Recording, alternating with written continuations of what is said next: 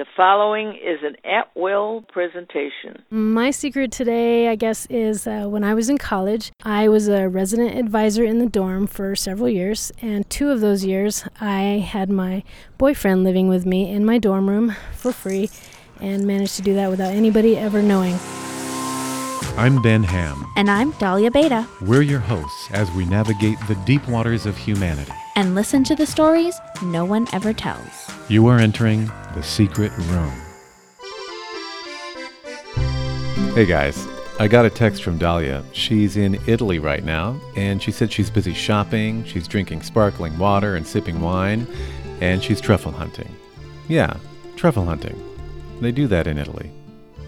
I'm going to check in with her at the end of the podcast, but lest she be forgotten in the meantime, first up today is an interview she did with Josh not too long ago. I'm going to jump in at a couple of points, but you'll hear Dahlia asking the real questions. Hi Josh, what's your secret for the secret room today? This is going to be a secret about how I stole a year of my brother's life. I come from a family of 5. I have an older sister and a younger brother, and we're a family of professors and engineers and lawyers and scientists. And so Josh explains that intellectual pranks abounded in his family. On one occasion, he collaborated with his parents to fool his younger brother into thinking something extraordinary. They told him that, after a certain age, humans can fly. So Josh's younger brother thought that was just great. To do so, he'd have to jump off our 8-foot-high pool deck railing. The greatest part was that my parents would play into it.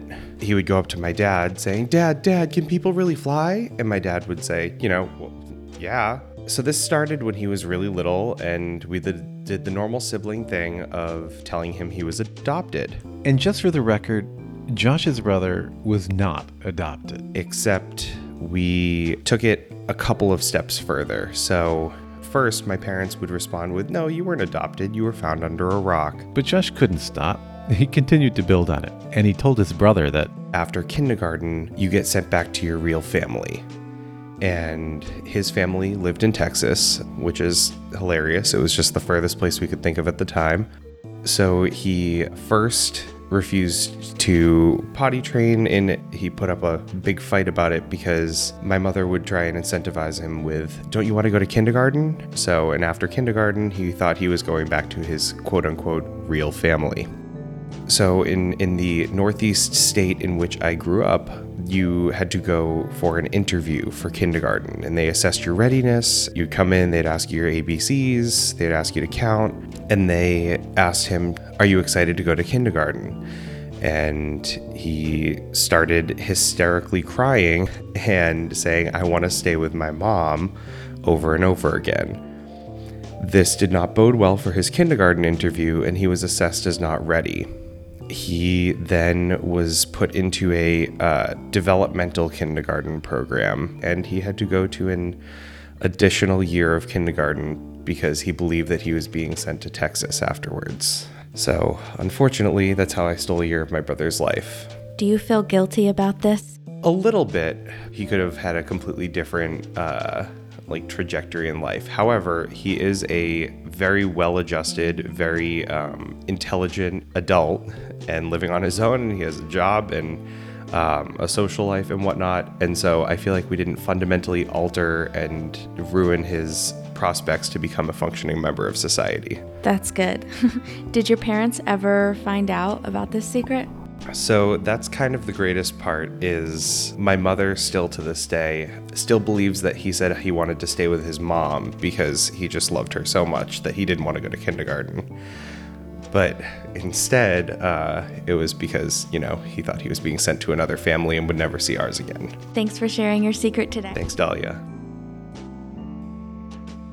Is it a normal thing, like Josh said, to fool your little sibling into thinking he or she is adopted? I have no idea. I'm an only child. But I do know adoption's pretty cool. I was adopted at birth, and it's been awesome so far. That's Sarah, and she's pretty happy to have been adopted. And she's got a secret. My secret is that I think every single day about the last words that I said to my dad before he died. But that's a story for another episode, coming your way soon from The Secret Room. Right now, let's listen to a voicemail from our secret line. It's another story about a kid, but this one, it's no prank. Hi, this is Hope from Washington, D.C., and this is my secret. When I was about 14 years old, I was babysitting 3 small kids for an entire day. All of them were under the age of 4. I was standing in the laundry room holding the 6-month-old boy when I heard his 2-year-old sister getting into something in the kitchen. So I sat him on the edge of the washing machine, not realizing that infants can't not sit perched on the edge of something and hold that position. He splatted down to the hard tile like a piece of meat, and I was horrified. So I ran to him and picked him up, and he was thankfully okay and calmed down rather quickly. I never told his parents. I've never told anyone this before today. This actually happened about 30 years ago, and I still occasionally check his Facebook page to make sure that he turned out okay. And he did, so that was great. Secrets can be fun, and they can be scary. And they can be good, and they can be bad. Or, as Hope just showed us, they can be worrisome. Hope's held on to this one for 30 years, terrified that her mistake as a 14-year-old might have had devastating impact on another human being. But hey, everything seems okay. Don't you just love Facebook?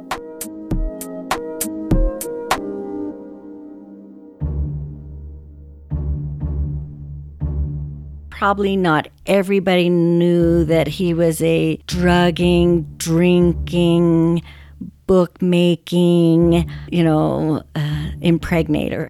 That's Kathy. You remember her from a couple of episodes ago. She told us the incredible tale of the man she loved, despite his high-flying lifestyle. I thought I'd play you a candid moment from after the interview. Telling this story brings back a tension that I haven't felt in a while. It just brings up emotions that I haven't thought about in a way. Telling it in this style isn't a part reliving it, and that makes it kind of weird because I haven't relived it in that aspect in a while. It's like, yeah, my husband burned down his house for the insurance money, not gotten into the detail like this. And it evokes, some painful memories. And I caught up with Kathy this weekend. Hey, Ben. Had you ever told anyone that your ex-husband had burned down his house for the insurance money and got away with it? No, I've never told anybody. How come? I didn't want to tell anybody because, it's a felony for sure. And I didn't want him to go to jail, and he needed the money. How did it feel telling your story in the secret room? It was a little bit uncomfortable just because I hadn't talked about it with anybody, and he had passed away in the meantime. And so part of me was like, am I betraying him by telling this even though he's passed away? It was, I gotta say, an uncomfortable feeling at first. But it's also kind of a relief to I don't have that secret anymore. Oh, that's nice. All the secret room people now know about it. Now it's just out in the podverse. Yeah. If you want to hear Kathy's amazing story of a love for a reckless, nearly invincible man, head back 2 episodes to The Secret Room, episode 18. It's called Arson, a love story. Good to talk to you again. You too.